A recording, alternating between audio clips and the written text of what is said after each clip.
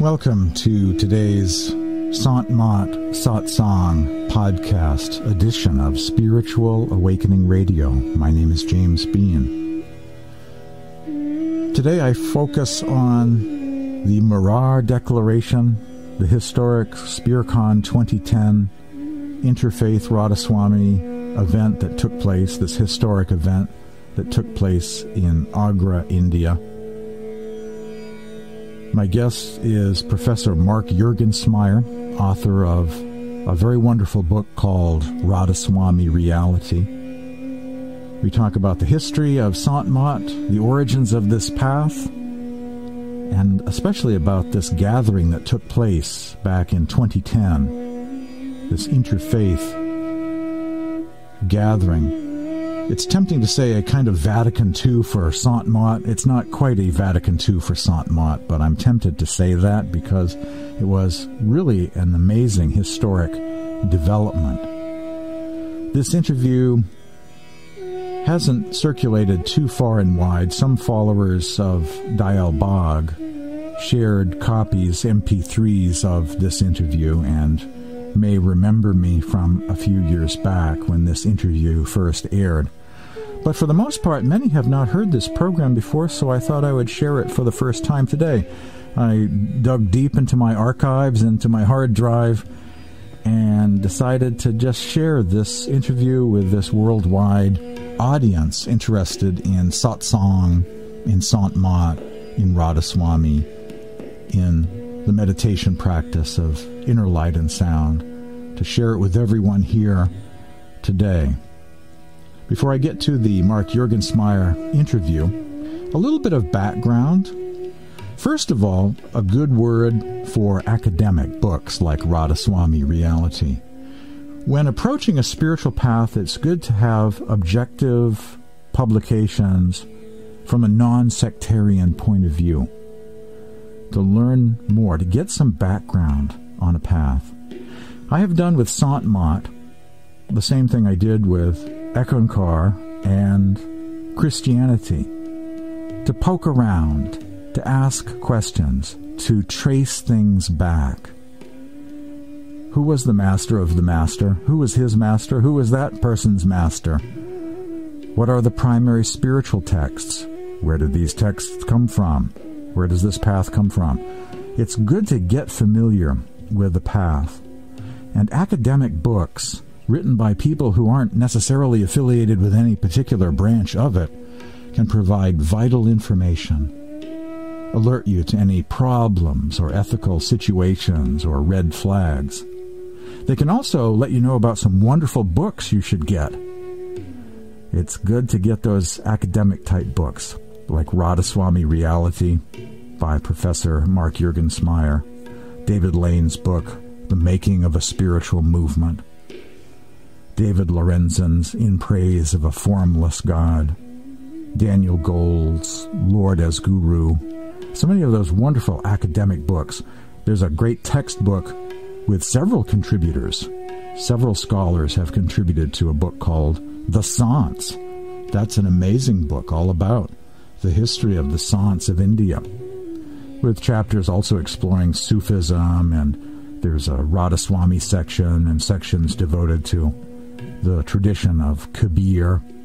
It's absolutely priceless to have some academic books to call upon to get some honest answers, some objective information from non-sectarian points of view. A bit about the Murar Declaration that became the basis for this 2010 event that took place at Dayal Bagh University in Agra. Remembering the Murar Declaration and the Interfaith SpearCon 2010 historic event.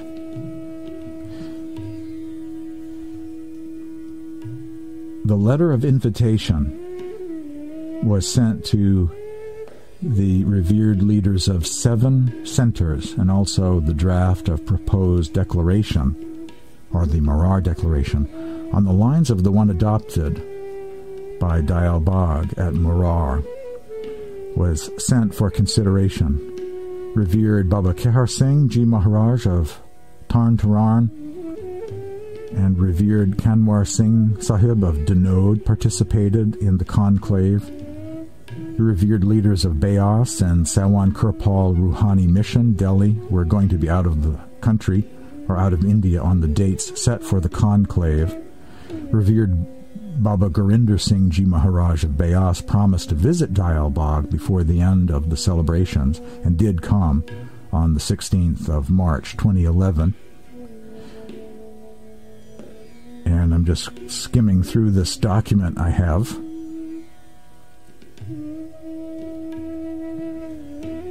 Sawan Kirpal Rouhani Mission conveyed full support for the Marar Declaration. Revered Agam Prasad Mathur Sahib of Pipal Mandi participated in the Spearcon seminar as chief guest of honor and has indicated his support for the declaration, referring once again to the Marar Declaration. Mahantji of the Tulsi Math of Hathras, or the Sant Tulsi Sahib Mandir or ashram based in Hathras, attended Spearcon throughout. Also, the Dr. Hazra group affiliated with Swami Bagh attended Spearcon 2010. The Marar Declaration, the basis of fellowship, the framework of this gathering.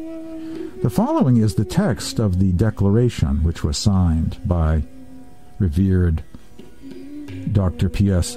Satsangi Sahib, revered Baba Kehar Singh Sahib, and revered Kanwar Singh Ji of the Dinod Radhasoami Satsang. Radhasoami Dayal incarnated himself in the year 1818 in the form of Swamiji Maharaj in this world for the redemption of souls, or jivas. In 1861, he declared open his satsang to the public in general, which was an event of unparalleled mercy. By his grace, satsang has been making steady progress ever since. The Nij Dar has continued to function in different human forms continuously. We have the assurance that the Nij Dar will not return until it has completed its task of the redemption of all jivas, or souls. Point number 2. In due course of time, several centers of the Radhasoami Satsang have got established. It is with the strength of Nij Dar that the Sant Sat Gurus of different centers are maintaining progress of their respective communities. 3. We are all pilgrims, treading the same path and desirous of reaching the same destination ultimately. Satsang movement has been started to spread the true religion and peace and tranquility in the world, and to draw people towards the holy feet of Hazur Radhaswami Dayal. This object can be better served by maintaining mutual affection and brotherly relations among the different centers of the Radhaswami faith, and working in cooperation to attain the common goal, as the objective of worship of everyone is the same, i.e. merciful Radhaswami, and the original home of everyone is the same, i.e. the abode of Radhaswami. And the real teachers of everyone are the same, Bani and discourses of merciful Radhaswami. So obviously then, all should have brotherly relations and heartfelt love and affection for one another. That particular point was also a quote, that paragraph is by Hazur Maharaj Vaisalagram Bahadur from the book Prem Patra Radhaswami. Point number 4. As Satsang completes 150 years, it is the right time to take an initiative in this direction. We recognize all those belonging to the larger Radhaswami community who satisfy the following criteria. All recognize Param Parush Swamiji Maharaj as avatar of Radhaswami Dayal. B. Accept Radhaswami Nam as the true Nij Nam. And C. The practice of Surit Shabd Yoga under the guidance of a living Sant Sat Guru as the way for attaining liberation. In order to strengthen the satsang movement for attainment of its goal, we make the following declaration. 1. that all satsang centers and the satsangis affiliated with them would maintain and promote brotherly relations and affectionate behavior towards the followers of the Radhasoami faith attached to different centers. 2, each center will continue to make separate arrangements for satsang as it deems proper. It will be open to a satsangi to join any center according to his or her inclination and to follow the lead of the Sant Sat Guru whose guidance he or she wants. 3, each center will be free to manage its properties according to its wishes, but access to the shrines under their management will be provided to the followers of the faith attached to the different centers. 4, no satsangi by any written word or utterance will make any statements which may be derogatory to other satsangs or try to instill his or her ideas and feelings in the minds of others. We enjoin upon satsangis attached to the various centers to follow this declaration in letter and in spirit. So that's the essence of the Mara declaration. And just a note for those in the West, for the benefit of some in the West, it should also be said, Surat Shabd Yoga in all of the above-mentioned spiritual communities is taught to students at no cost. There is no charge, no money involved whatsoever in order to learn the practice. There are no membership fees or payments required for membership dues or monthly discourses. In order to qualify to learn the inner light and sound meditation practice known as Surat Shabd Yoga, one simply needs to be willing to learn from a living master, adhere to the lacto-vegetarian diet, and the other basic, universally recognized ahimsa principles taught in all of the above Sant Mat communities. My guest today is Professor Mark Juergensmeyer, author of the book Radhasoami Reality. During this conversation today, you'll hear all sorts of fascinating things about the history of this path. We explore the spirit of Sant Mat ecumenism and dialogue of the 2010 historic SpearCon conference.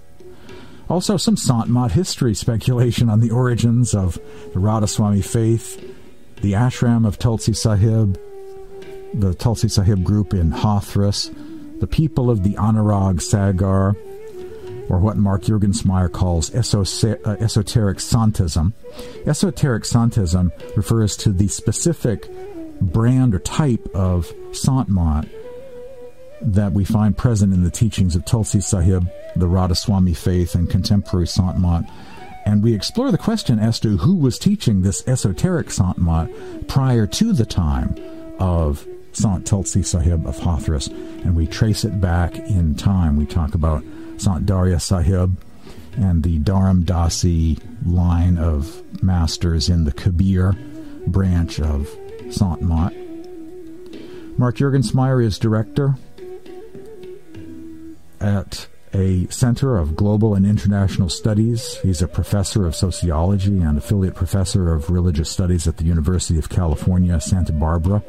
He is an expert on religious violence, conflict resolution, and South Asian religion and politics, and has published more than 200 articles and 20 books, including Radhasoami Reality, The Logic of a Modern Faith, published by Princeton University Press. Also, other projects include Songs of the Saints of India, Mystic Poetry of Kabir, Guru Nanak, Ravi Das, Mirabai, Sir Das, and Tulsi Das. That's from Oxford University Press. Contributed chapters to the Sants, Studies in a Devotional Tradition of India, a book published in India by Motilal Banarsidass Books of Delhi. We discuss the SpearCon 2010 International Seminar on the Religion of Sants and the Radhasoami Faith, Spiritual Consciousness Studies, which was held at Dayal Bagh University, associated with the Dayal Bagh branch of the Radhasoami Faith.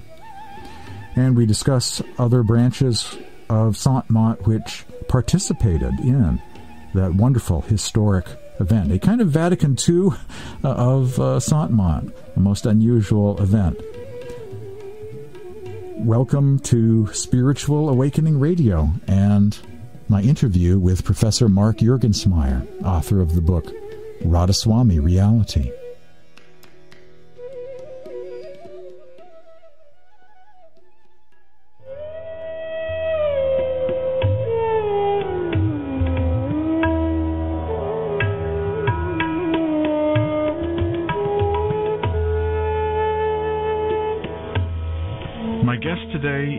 Mark Juergensmeyer, author of the book Radhasoami Reality, contributor to the book also known as The Saunts, on the Sant tradition of India.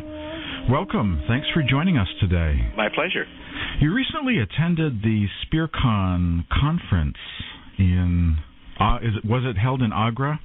It was held at the Dialbag branch of Radhasoami at the Dialbag Educational Institute. So technically, it was an academic conference sponsored by the university.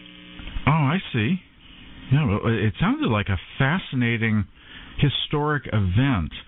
And recently I was reading a declaration that the Dialbag group made during the summer of 2010, suggesting sort of a framework for dialoguing with other branches of the Radhasoami faith. So I'm most intrigued to find out about this conference and who attended and what was said. Yeah, that occurred the day after my presentation and really following the formal conference. But there was a meeting of four spiritual masters in the Radhasoami tradition. And I think probably the first time something like this has happened since the council. There was an earlier attempt, when was it, 1930s or 40s? Right, the 20s or 30s. Yeah, to try to have some sort of coordination among the groups that never quite took off. But in this case, there were four representatives. Who were the branches represented, or the? Well, there was the People Mundi branch, Agamatar Mathur, Prasad Mathur, and that's Rai Setagam's home, and he's in that lineage. There was the Tarantaran master, who's kind of split off from the Bias branch of Radhasoami. And then a new branch that has developed in the last, 20 years, also in the Punjab. So these were not major branches, but I'm told that there was messages of support and agreement on the general principles, both from Bias and from Kirpal Ashram in Delhi. And those, of course, are the other two major branches of the Radhasoami tradition. So those latter did not attend, but they were traveling internationally. Yeah, but they did send some kind of communication to us. Yeah, they said the regrets that they couldn't make it. They did support the general gist of the agreement. There were a number of points on which they agreed in that brief meeting, and I guess these were circulated in advance. And primarily, the points of agreement were to respect each other, to regard them, their followers, as fellow, satsangis, to not try to compete for the loyalty of the followers, to respect the traditional sites, and to make any site of historical value available to all satsangis in any branch of the tradition. Now, that last point may have been one of the major issues, because, as you know, across the street from Dialbag, there's another Radhasoami community, Swami Bag, right. And that is, in fact, the original location of the Sadhu camp, where Swami Shiv Dayal Singh gave his sermons, and that's also the location of the Samad, or the tomb of Swami Shiv Dayal. And it's on that location that an enormous edifice is being constructed, a marble. It looks kind of like a cathedral with minarets, and it's about half completed, but it's a very slow, painstaking process. And you didn't mention Swami Bog as being one of those in attendance. Interesting, isn't it? Right. Because they do have some factions, I guess, that are affiliated with living teachers and could make that criteria, that list of the criteria mentioned in the declaration, reverence for Swamiji Maharaj, and the use of the name, the sacred name Radhasoami, and the practice of Surat Shabd Yoga. And so they would make that list. Yeah, that's true. But of course, not everybody in Swami Bog recognizes that there are living masters among their presence, and right. Officially, the stance of the group is that there's an interregnum in the spiritual line. Although one of the people that I interviewed, Maheshwari, was adamant that there could be a hidden master, and of course was some of his own followers who declared after his death that he in fact was giving initiation and serving as a master to some people in a very kind of private way. And his son also serves in that capacity. So I understand. Right. Interesting that Baba Kehar Singh of the Tarn group was there. Yes. Mm-hmm. I enjoy his writings. He has quite a few books in English, so I get to check his teachings out. I see. There's been a close relationship between Bias and the Tarn branch. Right. And from time to time, the masters at Tarn have sat in the dais in Bias, and so there already is a kind of kindred relationship there. So it sounds like this conference and the declaration is perhaps a continuing effort, perhaps with future plans to continue dialoguing between the different branches of Radhasoami? That's certainly the sentiment of the current master, Professor P.S. Satsangi, who is now the master at Dialbog, who's a very gracious person and a very, I think, generous person, and would like very much to, for the branches of the Radhasoami tradition to at least have a collaborative relationship. Right, yeah, and they have some wonderful translations. The Dialbog group has some great English translations of Prempatra Radhasoami, the Sarbachan, and other writings. Very well done translations. Yeah, that's true. They early on, Dialbog was kind of the leader in English translations, and then of course Bias has become a major source of English translations, as has the Kripal Ashram. The Dialbog Educational Institute is really quite an interesting thing. It is a separate individual university. That is, it's not purely for satsangis. It's a general education university, and it's in fact a deemed university. Deemed in India's educational parlance means it has a special appointment from the federal government. It's not under any state university.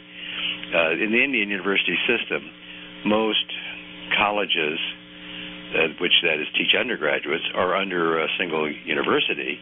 Like Delhi University has, 30, 40 different colleges that are under it, and maybe 100,000 students. I don't know how many are total, but they're all in their separate colleges, and the syllabuses are all set by a central university. In other states, if there are more than one university, there is some sort of head university relationship, but the federal government can anoint some universities to be deemed universities, which set their own curriculum, and this was the case with Dialbog. They were able to, this is early on when the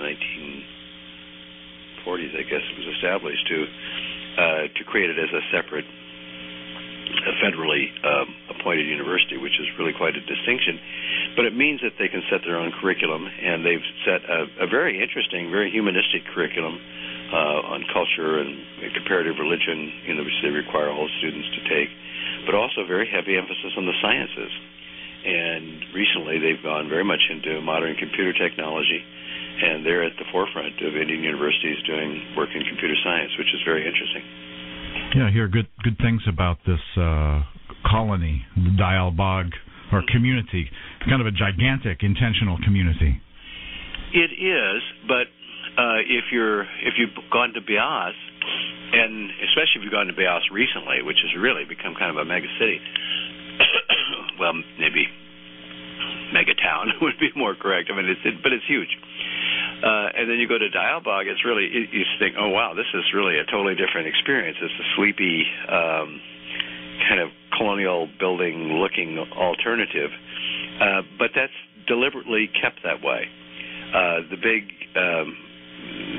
events, which the Bandaras, which at Beas will attract, hundreds and hundreds of thousands of people, and they have the facilities to deal with all those people, tents for them to sleep, and enormous lungers for free food for everybody.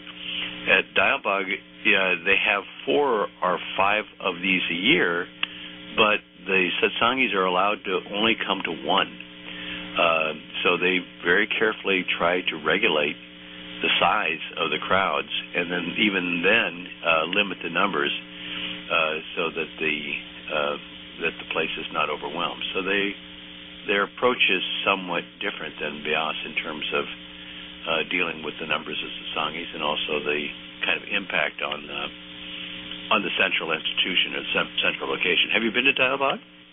No, I haven't. No, I have not. It's worth a stop. I mean, when you go to India, you have to go to Agra to see the Taj Mahal, right? So you certainly should go just up the road to see the 2 historic locations, Swami Bagh and Dialbog on either side. And while you're there, you could go and see the People Mundi, the old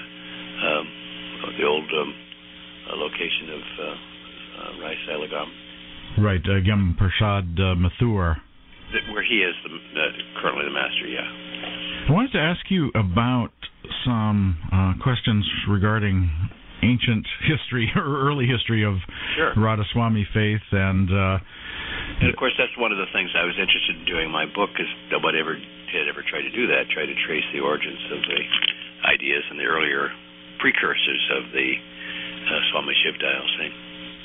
Yeah, in your book, Radhasoami Reality, you mention a trip to Hathras, to the Samad of Param Sant Tulsi Sahib, and meeting a Mahant there. Let's see his name. I've got it on my computer here.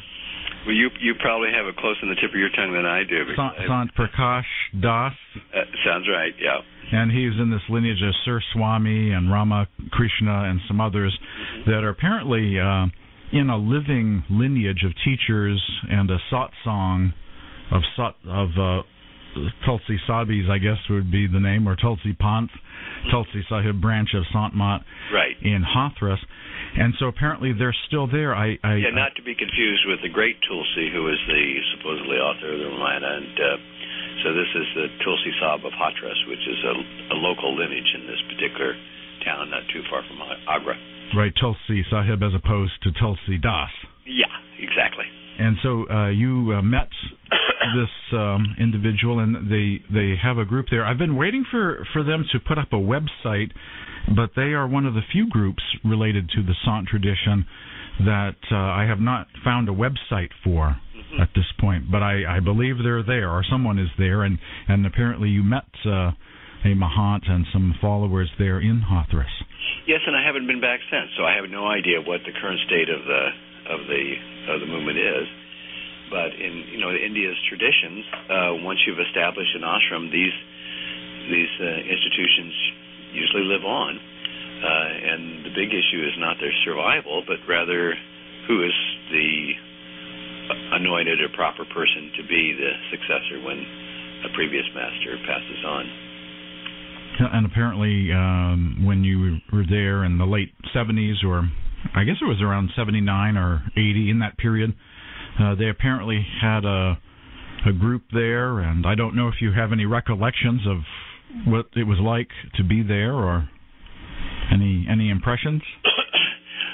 Yeah, no, I remember distinctly. It was fairly small and fairly modest ashram. By ashram, I mean a meeting place for satsang and residences for devotees or sadhus or people who are just in camp for a while for to receive the spiritual benefit of the presence and the teachings. But it was not a huge operation, and there was not, it was, how to describe it, like the size of a large house.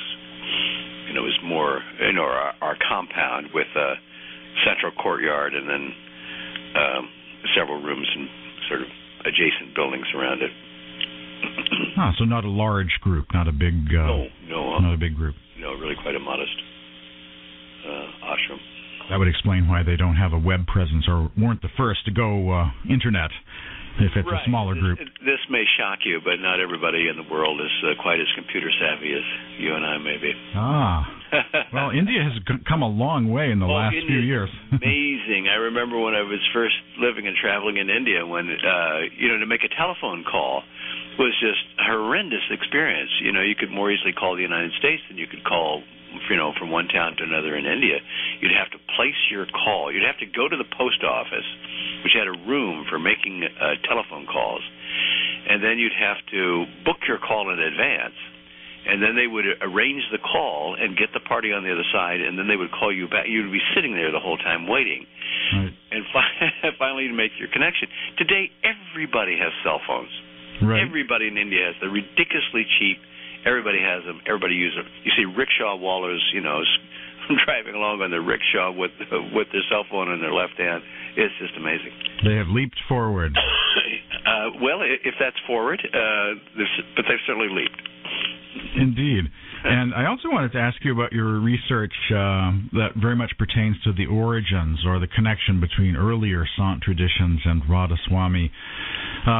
You've had some interesting reflections about the book known as the Anurag Sagar and the Dharam Dasi Kabir Panth group. Right. And I guess you visited with the Dharam Dasis and see in them a connection, perhaps, a similarity between them and the Radhasoami faith.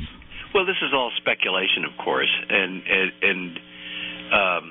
I don't dispute the kind of singular importance of Swami Shivdayal and his teachings, but there are echoes, there are resonances in earlier traditions, and so as a scholar, my curiosity is to try to put those connections together and see if there might be some earlier lineages or traditions from which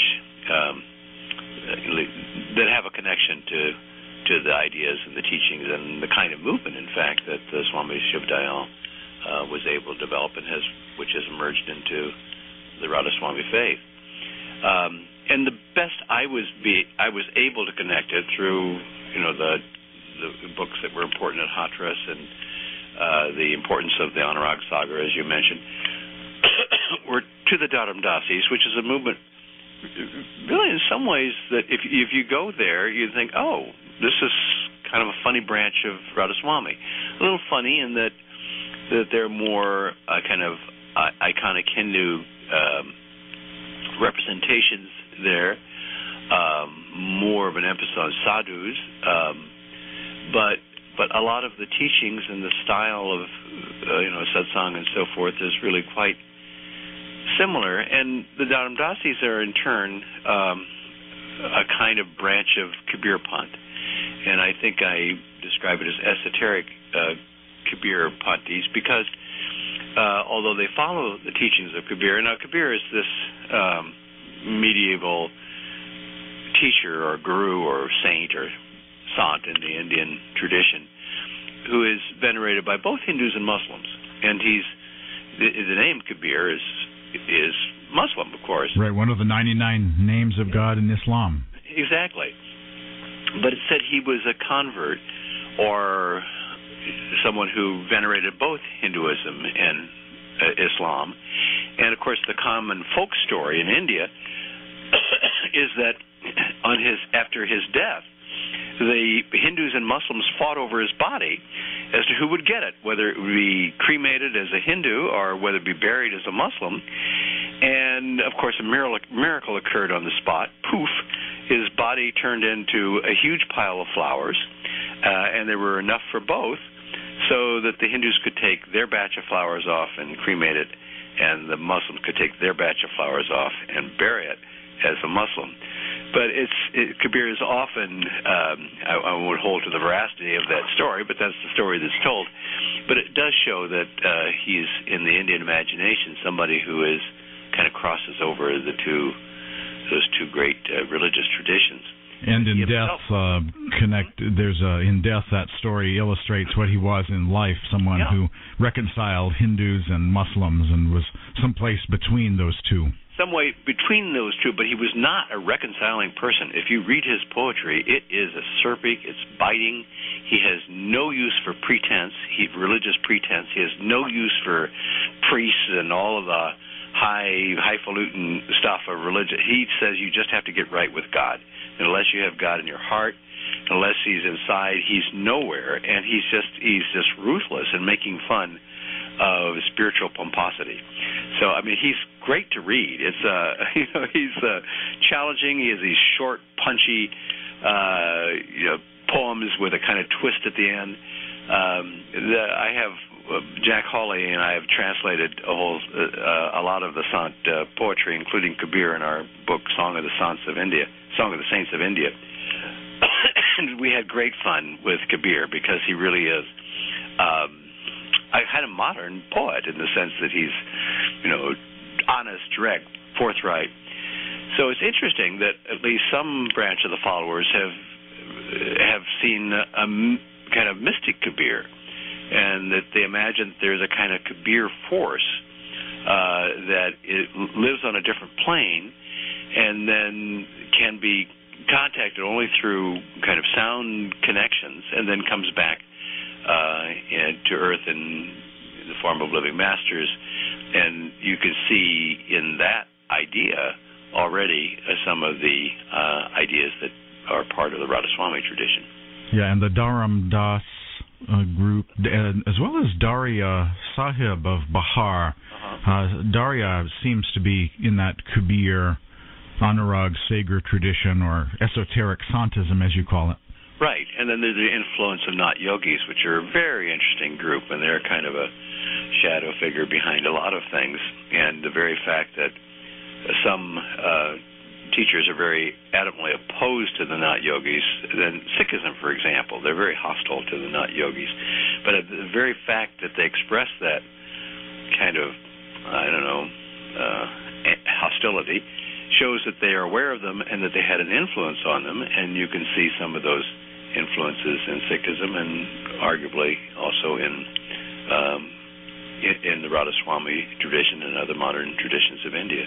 Yeah, it is true that some of the terminology, including the word shabd, I believe, was used by the Nat Yogis. Right. And then there's, of course, the Buddhist connection. Because when you go to Gorakhnath in India, which is kind of the headquarters of the Nat Yogis, you see figures of founding figures in the Nat Yogi tradition and the kind of veneration that immediately strike you as being terribly Buddhist. And there is a kind of Buddhist sensibility of the unknowing God or the God beyond God, and the kind of quest within, which really distinguished heterodox Buddhism from Orthodox Hinduism, over 2,000 years ago. And the common sense idea is that Buddhism died out in India and then went to other parts of Asia, but somehow that never made sense to me that ideas and teachings would die out. I think it's probably more likely that they were simply absorbed and redirected and continued in other traditions, and maybe the not yogi tradition, and to some extent modern traditions like Radhasoami help to embody some of those original Buddhist sensibilities. It is true that sant such as Nam Dev use the term nirvana or nirvan pad to refer to that formless state, and one does think of Buddhism when you talk about that formless, nameless state. Right. Mm-hmm. But all this is speculation. I mean, I'm not, that's the fun of historical scholarship. You're just trying to put connections together, and you're never quite certain that you know how it all worked out. But it is intriguing, and it's interesting to speculate about. Same with Tulsi Sahib. It's only the internal evidence of the writings that supply clues. Like, for instance, Tulsi Sahib said he had a guru, but the guru is not named in any of the writings that have survived. But the fact that he used the Anurag Sagar, which is a Dharamdasi holy book not used by other Kabir Panths, could lead one to think that he must have hung out with them, or that there's a connection somehow between Tulsi Sahib and the Dharamdasis. Certainly possible. Mm-hmm. It's sort of like if there's this Christian sect, and they're not Mormon, but they use the Book of Mormon, right? And only Mormons use the Book of Mormon, or that's where it came from, right? Then you must imagine there's some connection there between this group and the Mormons. Exactly. Mm-hmm. Yeah. And sometimes it's an indirect connection, and sometimes, there may be other influences also of which we're not aware, but still it's intriguing to speculate about these connections. Yeah, my theory is that Tulsi Sahib's guru was someone in the Panth of Darya Sahib, one of several possible successors of Darya Sahib, and that group also reveres the Anurag Sagar, and so it seems that Darya Sahib and Tulsi were the closest. They were sort of soulmates. Right. And so it's possible. Yeah. It'd be interesting. The question is, how would you find out? As I said, I've been to Hathras, and I've talked with people, and my Hindi isn't perfect, but at least it's functional, and I go with people who can help me with my Hindi, who are setting themselves Indian. But, the modern-day people at these ashrams don't necessarily have the history, certainly not in their head, and they so often they don't know, or they don't want to speculate, or they come up with connections you think are really implausible. So trying to trace this information down is not easy. It's not easy, even like a generation or so after a guru in question. It's totally lost. The history is lost practically. Sure, it's just lost or reshaped or re-remembered in ways that they're more convenient for or supportive of present-day people or factions, and that's just human. That's not to say that they're trying purposely to distort things, but it does make the task of historian that much more difficult. Yes, I was looking at the list of gurus in the Dharamdas branch, and Sant Dharamdas's son took over as guru, I think it was like 1604, and Kabir supposedly passed on in 1520. Anyway, I was noticing this huge gap, as if Dharamdas had to be a guru for about a century before his son could take over after his death. And it seemed like an awfully big gap between Kabir and Dharamdas's son, unless the math is wrong somewhere, the dates. Yes, or unless Dharamdas wasn't in fact around during Kabir's own lifetime. Right. Which is also quite possible, because these teachings are really, the Dharamdasi kind of twist on Kabir really is it sounds distinctly different than what we hear from the Kabir poetry, which is less mystic. It's certainly devotional. Kabir's emphasis on the inner Ram, the inner God, and taking God within. But there's no sense of the mysterious form of Kabir, and all these are later. So it wouldn't surprise me that if Naram Das was significantly later than the lifetime of Kabir. Yes, the literature, it's beautiful literature and teachings, but it does remind me of Gnostic Gospels. In other words, a couple of centuries after the time of Jesus, this Gnostic mysticism evolved, and so you get a very esoteric, mystical path, and it really has to be later. It has to be based on something earlier. Yeah. And so that kind of dates it a century or two. Of Christian teachings also. I mean, the Gospel of John, which is the Gnostic Gospel, is by far the latest, the four Gospels to be written, probably around 120.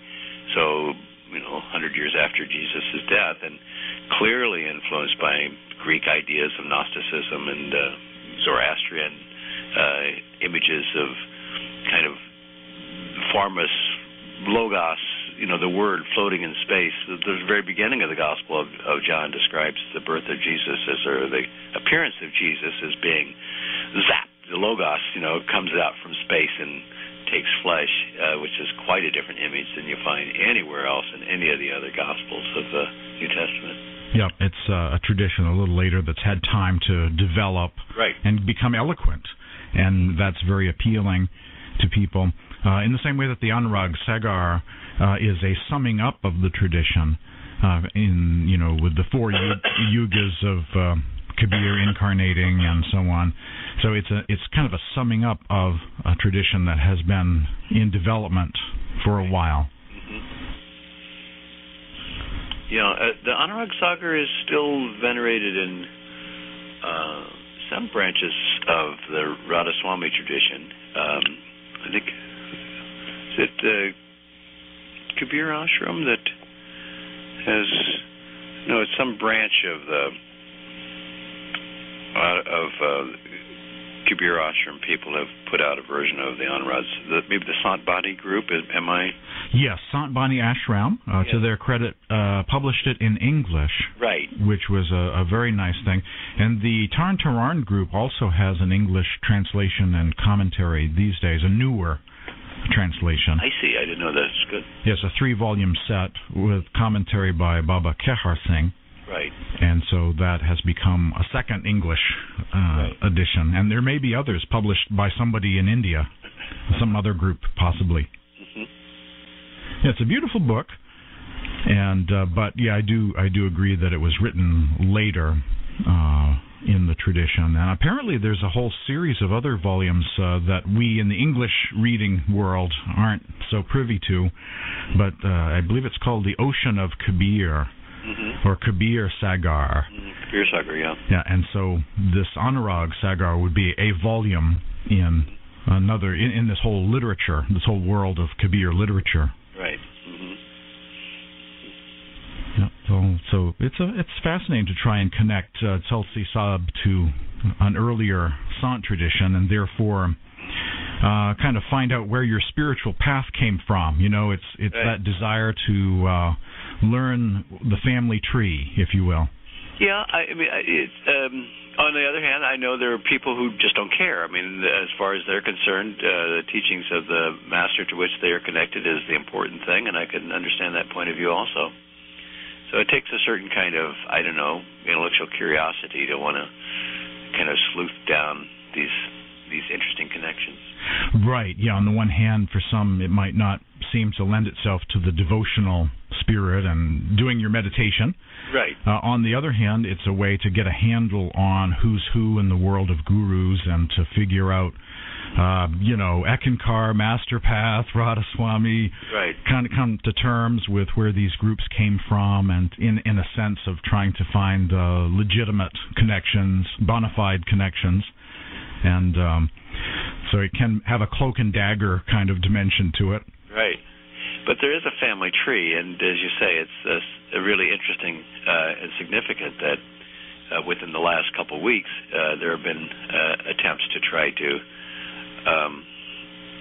not bring the tree together, but at least recognize the commonalities and to recognize the family relationships and respect those differences. And I thought that the respectful part was something that that impressed me quite a bit. The sense that each of the movements would not compete or disrespect the others, but to say, well, we're all in the same family tradition, and there may be different masters and different lineages, but we all have some fundamental things in common, and we should respect each other. Yeah, that's a very refreshing. I was very pleased to read about this SpearCon conference and the declaration that the Dial-Bog group made, kind of setting out basic criteria about who they might want to be in dialogue with, different branches of Radhasoami. So that was a very refreshing development, I think. Well, there have been, for years, there was a lawsuit going back and forth across the street between Swami Bog and Dial-Bog over precisely the issue of access to the holy shrines and the question of whether Swami Bog owned the samad of Shiv Dayal Singh, and that lawsuit, in a sense, was went on the Swami Bog side, that it was their property. So, in a sense, this is an attempt to try to renew in a less legalistic way that the notion of shared access. And it's funny, you'd think it would make sense to Swami Bog because they need the money to try to finish that huge edifice, that if they were more open and accepting, kind of the way Saudi Arabia is open to all Muslims to come to the Hajj, they could probably get financial support from a wide range of satsangis that would make it possible to complete that project much more in a much more timely manner. But I won't speculate on what they're thinking or what they will do as a result of this, but I think now that it's kind of up to them to how they will respond to this kind of attempt to be collaborative and to be open. Right, and I don't know if they all speak with one voice or if it's several factions in the same location. Well, there are several factions, but they do have a council that meets, so there is like a governing council for the property of Swami Bog, the town, and so there is legally a committee that makes decisions regarding issues such as this. So they do have a mechanism for doing that. Yeah, hopefully they'll be coming to terms with some sort of dialogue with other groups. I think of Sant as belonging to all humanity and all mystics too. Jesus, Meister Eckhart, Guru Nanak, Swamiji. They're for the whole human race and not really copywritten or trademarked by anyone in particular. Yeah, the Swami Bog is in a little bit of a kind of sensitive spot, though, because since they have declared an interregnum, they're the only branch of the Radhasoami tradition that does not have a single recognized spiritual master, although, as you say, there are several people within Swami Bog who are recognized by a small following. There is no single central recognized master. So really the only thing they have is the past.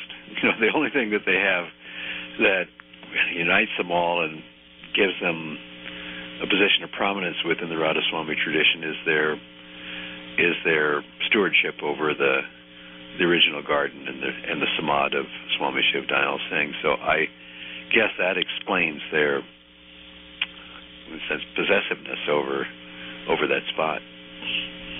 I was glad that I believe it was Sant Das Maheshwari that published all of those writings in English.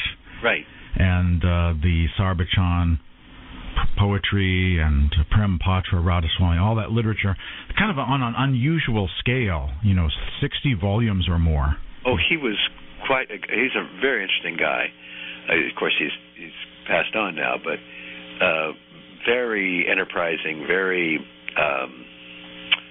you could see that he was a man with a mission, and very smart and very, you could also see that he would be a person whom not everybody would admire. I mean, he came on kind of strong, and certainly had his strong opinions, but he was very bright, and at times could be argumentative.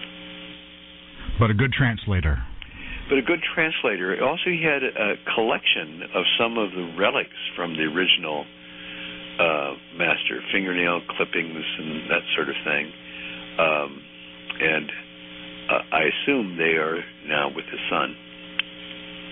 And there's one question that some have, I think, in some branches of the Sant tradition, about the name Radhasoami.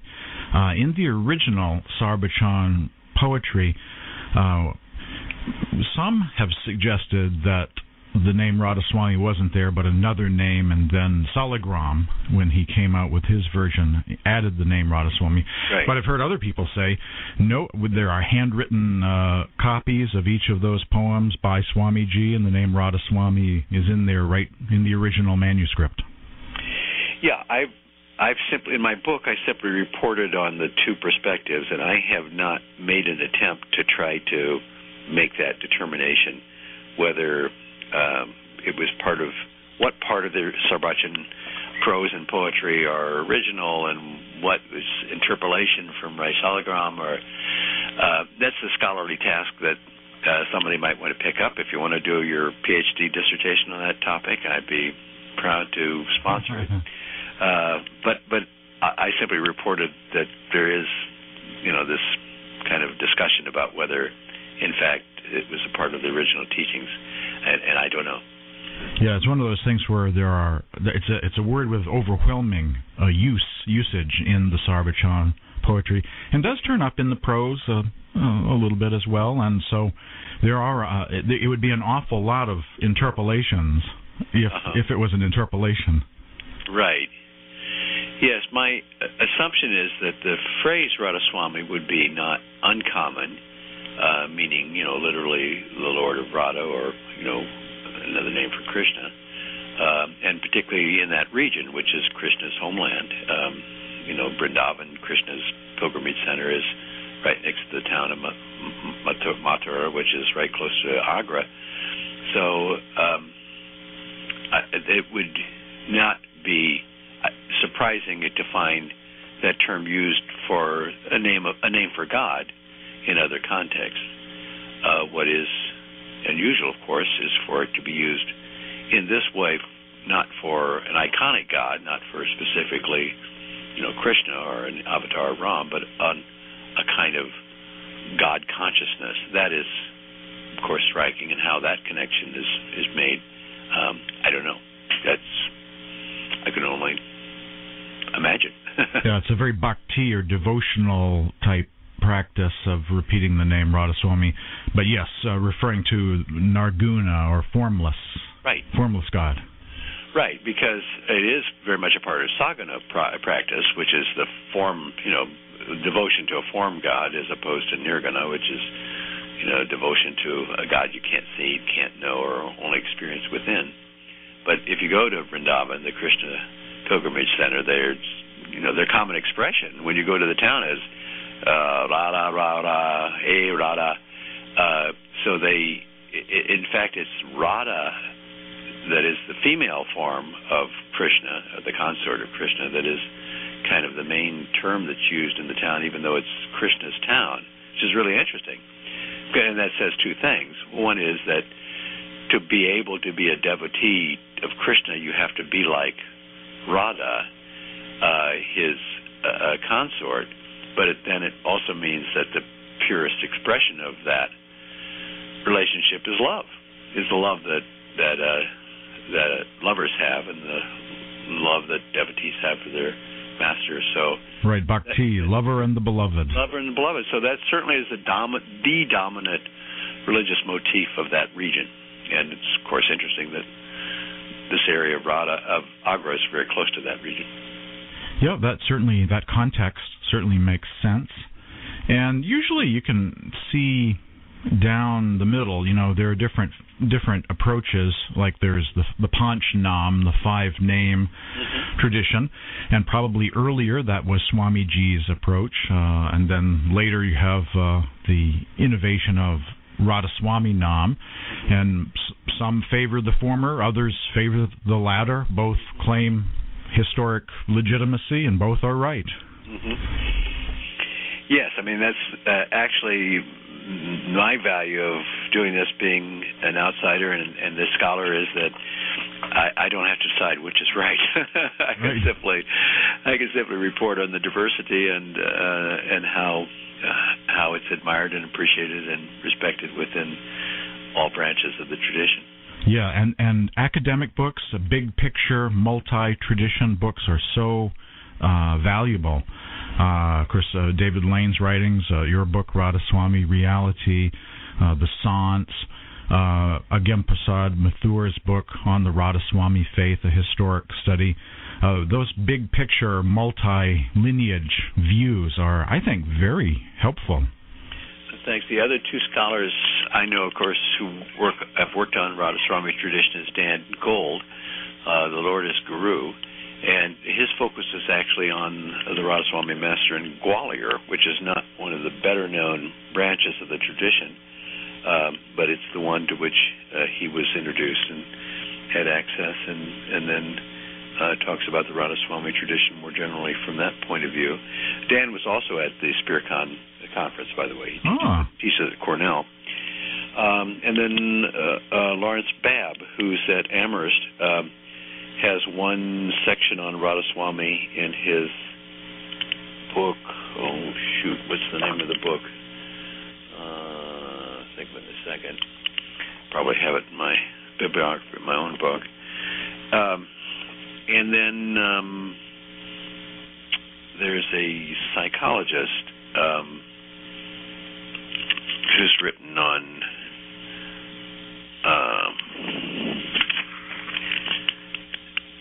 Lawrence Babb's book is Redemptive Encounters, three styles in the Hindu tradition. And then there's a psychologist who's in India, who has a section on the reverence to the Guru, but Sudhir Kakar. And Kakar's a terrific guy. He is himself a Punjabi and knows the Bias area fairly well. But he is a psychologist, so he talks about, the infantilizing role that the devotee that takes in relationship to the master. And if you're a devotee, you might be put off by some of this kind of psychologizing of the relationship, but it is interesting. And his is in, I think, in Shamans, Mystics, and Doctors is his book. Oh, yes. And The Path of the Saints is the chapter in that book. And those are the main. You've talked about Lane's work. There is David Lorenzen, who's researched Kabir Panth. Mm-hmm. Well, there's several people who've worked. He's done specifically in the Kabir Panth, and then on Kabir's writings, people like Linda Hess and Charlotte Vaudeville. Yes, Charlotte Vaudeville is one of the early writers on Kabir. I'm trying to think who else. But there's reference to this in the Song of the Saints of India book that Jack Hawley and I edited. And that's published by SUNY Press, New York? Our book is Oxford. Oxford, good to know, because I know there's another one published by SUNY Press. That's the Nirmal Das Songs of Kabir and the Adi Granth, I guess right. I'm thinking of. Right. Mm-hmm. But yours is, what's the title again?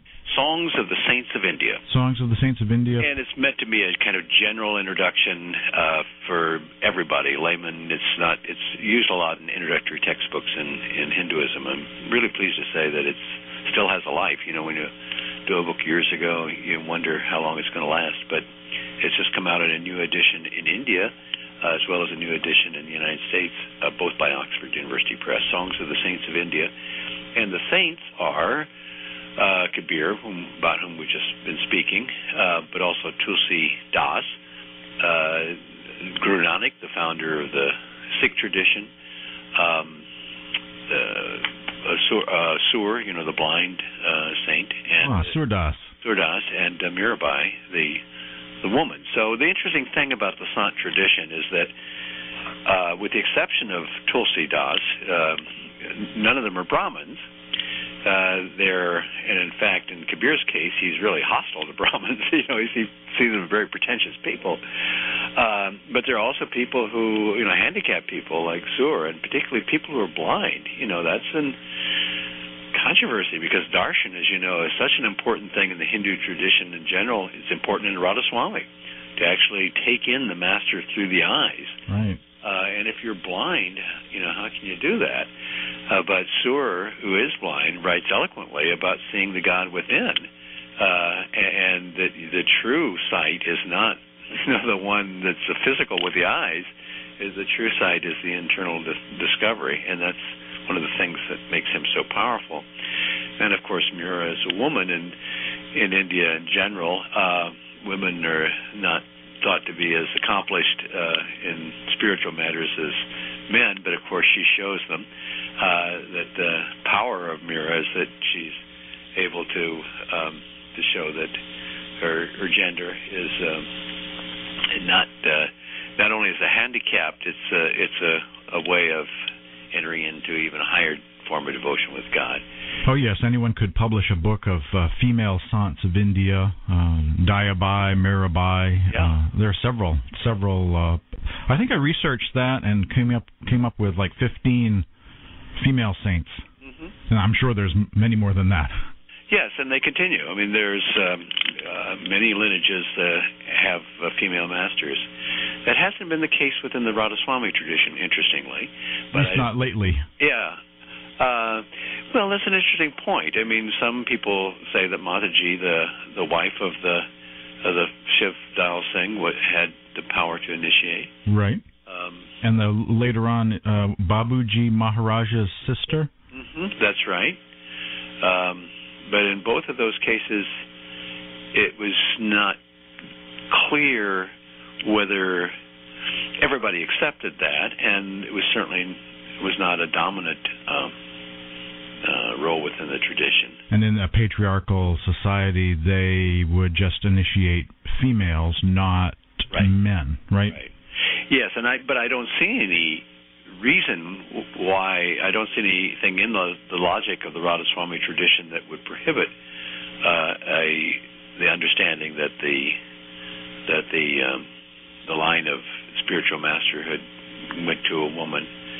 As you know, that the determination of that really is from the followers, whether they see the line continuing in a particular person or not, and that's of course why there's often a division after the death of a previous master. Yeah, and there are two females I know that are serving in the capacity of Satguru. Yogani Mataji, assuming she's still alive, she would be getting up there in years by now, in the Baba Fakir Chand tradition. If she's still out there in northern India somewhere. Yeah, that's a good point, because I knew Fakir Chand, but hadn't really followed up since his passing. Yeah, and then there is a disciple of Sant Kirpal Singh that has an ashram in Delhi, and is even on good terms with Science of Spirituality and other branches of Kirpal Singh, Ruhani Satsang. Right. Yeah. So it's certainly possible, and it has happened. Yes, indeed. Well, this has been great speaking with you today about the Sant tradition and Radhasoami and this very positive development with the SpearCon, the conference at Dayal Bagh. And once again, who were the groups attending the Dayal Bagh conference? Was the Baba Fakir Chand group included in that? No. I don't know whether they were invited and couldn't make it. I don't know the invitation list. It was from People Mundi and from Taran Taran and the other group the new group in Punjab. I'm curious as to who that might be. Well, I have it in my notes someplace. As you mentioned, it's a newer group. Hang on. Hold for just a second. Let me check my files. Okay. Well, I don't see my files immediately, but it's one of these things where as soon as we stop talking, it'll come to me, and I'll say, "Oh, darn it! I should have mentioned the name." My apologies. The name of the female guru in Delhi that was a disciple of Sawan Singh and Kirpal Singh is Sant Chander Prabhajji, if I'm pronouncing that somewhat correctly.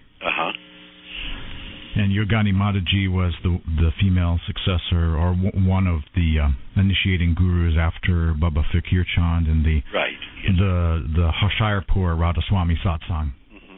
Right. So the Spearcon conference, Dialbog,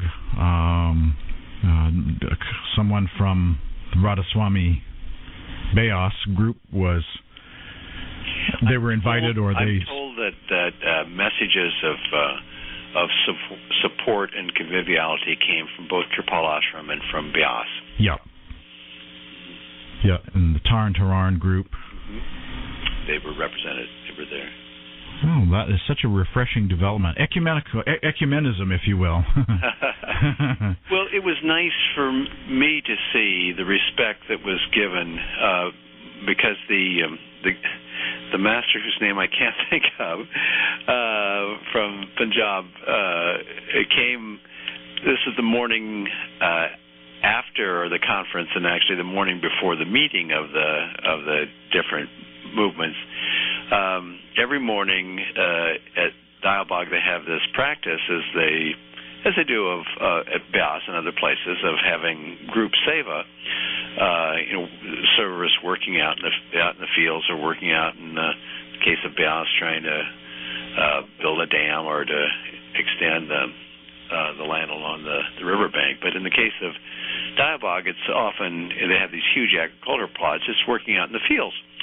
So they all went out in the fields to work on digging up peanuts, groundnuts, from the fields. And there were the masters of these traditions on their knees digging away at the peanuts. They weren't just sitting there; they were actually a part of the community at work. And it was very touching to see this kind of equality and everybody working together. And of course, there'd be great reverence of their followers to them, but they were all sharing together in that common experience. And it was very nice to see. That would make a great DVD. It would. Wonderful. Was there pleasure to talk with you? Yeah. Was there plans announced at the first conference of having another one, or making it an annual event, or a future follow-up to create a new council of some sort? I don't know. I of course wasn't at the meeting. I think that really depends on the organizers and the response, and whether they feel there's a need for it. But there was certainly an air of good feeling and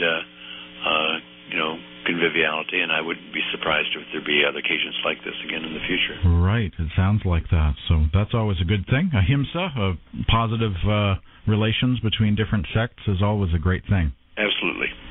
Great. If people want to email you, how is it best to do that? Juergens, the first half of my last name, Juergens at global.ucsb.edu. We have a new global studies program at the University of California, Santa Barbara, which I'm a part, and the director of the Orfla Center for Global and International Studies. As you probably know, my interest in religion and society has taken a different twist in the last several decades with the rise of religious violence and religious nationalism around the world, and that's consuming a lot of my attention. So it's something of a relief to be able to talk about the more peaceful and spiritual aspects of religion and return to my work on Radhasoami. The world needs more meditators and more Sufis, too. Exactly. Sufis, Quakers, and meditators. Yep. Instead of fundamentalist... That's the kind of religion I like, and I think the world needs more of. Less jihad and more love and meditation. Absolutely. Indeed. Well, thanks for joining us today. My pleasure. Good talking with you. Radhasoami. Radhasoami. Professor Mark Juergensmeyer, Director of the Orfila Center for Global and International Studies, Professor of Sociology, and Affiliate Professor of Religious Studies at the University of California, Santa Barbara, author of the book Radhasoami Reality. Other publications include Songs of the Saints of India, Mystic Poetry of Kabir, Guru Nanak, Ravidas, Mirabai, Surdas, and Tulsidas. If you Google his name, you'll find that he has a web page, a Wikipedia entry. You'll see links to various publications at Amazon and elsewhere, and more about Professor Mark Juergensmeyer and his various activities, his history, and projects over the years.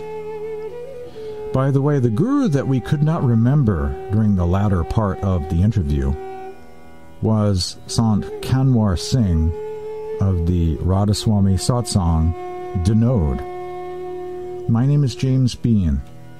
This Sant Mat Satsang podcast, this broadcast of Spiritual Awakening Radio, is a satsang service heard every week at this time. Please like and subscribe to this channel. If you have suggestions for future shows or would like to ask a question or get in touch with me, send me an email at this address, james@spiritualawakeningradio.com. james@spiritualawakeningradio.com. Visit my website, spiritualawakeningradio.com.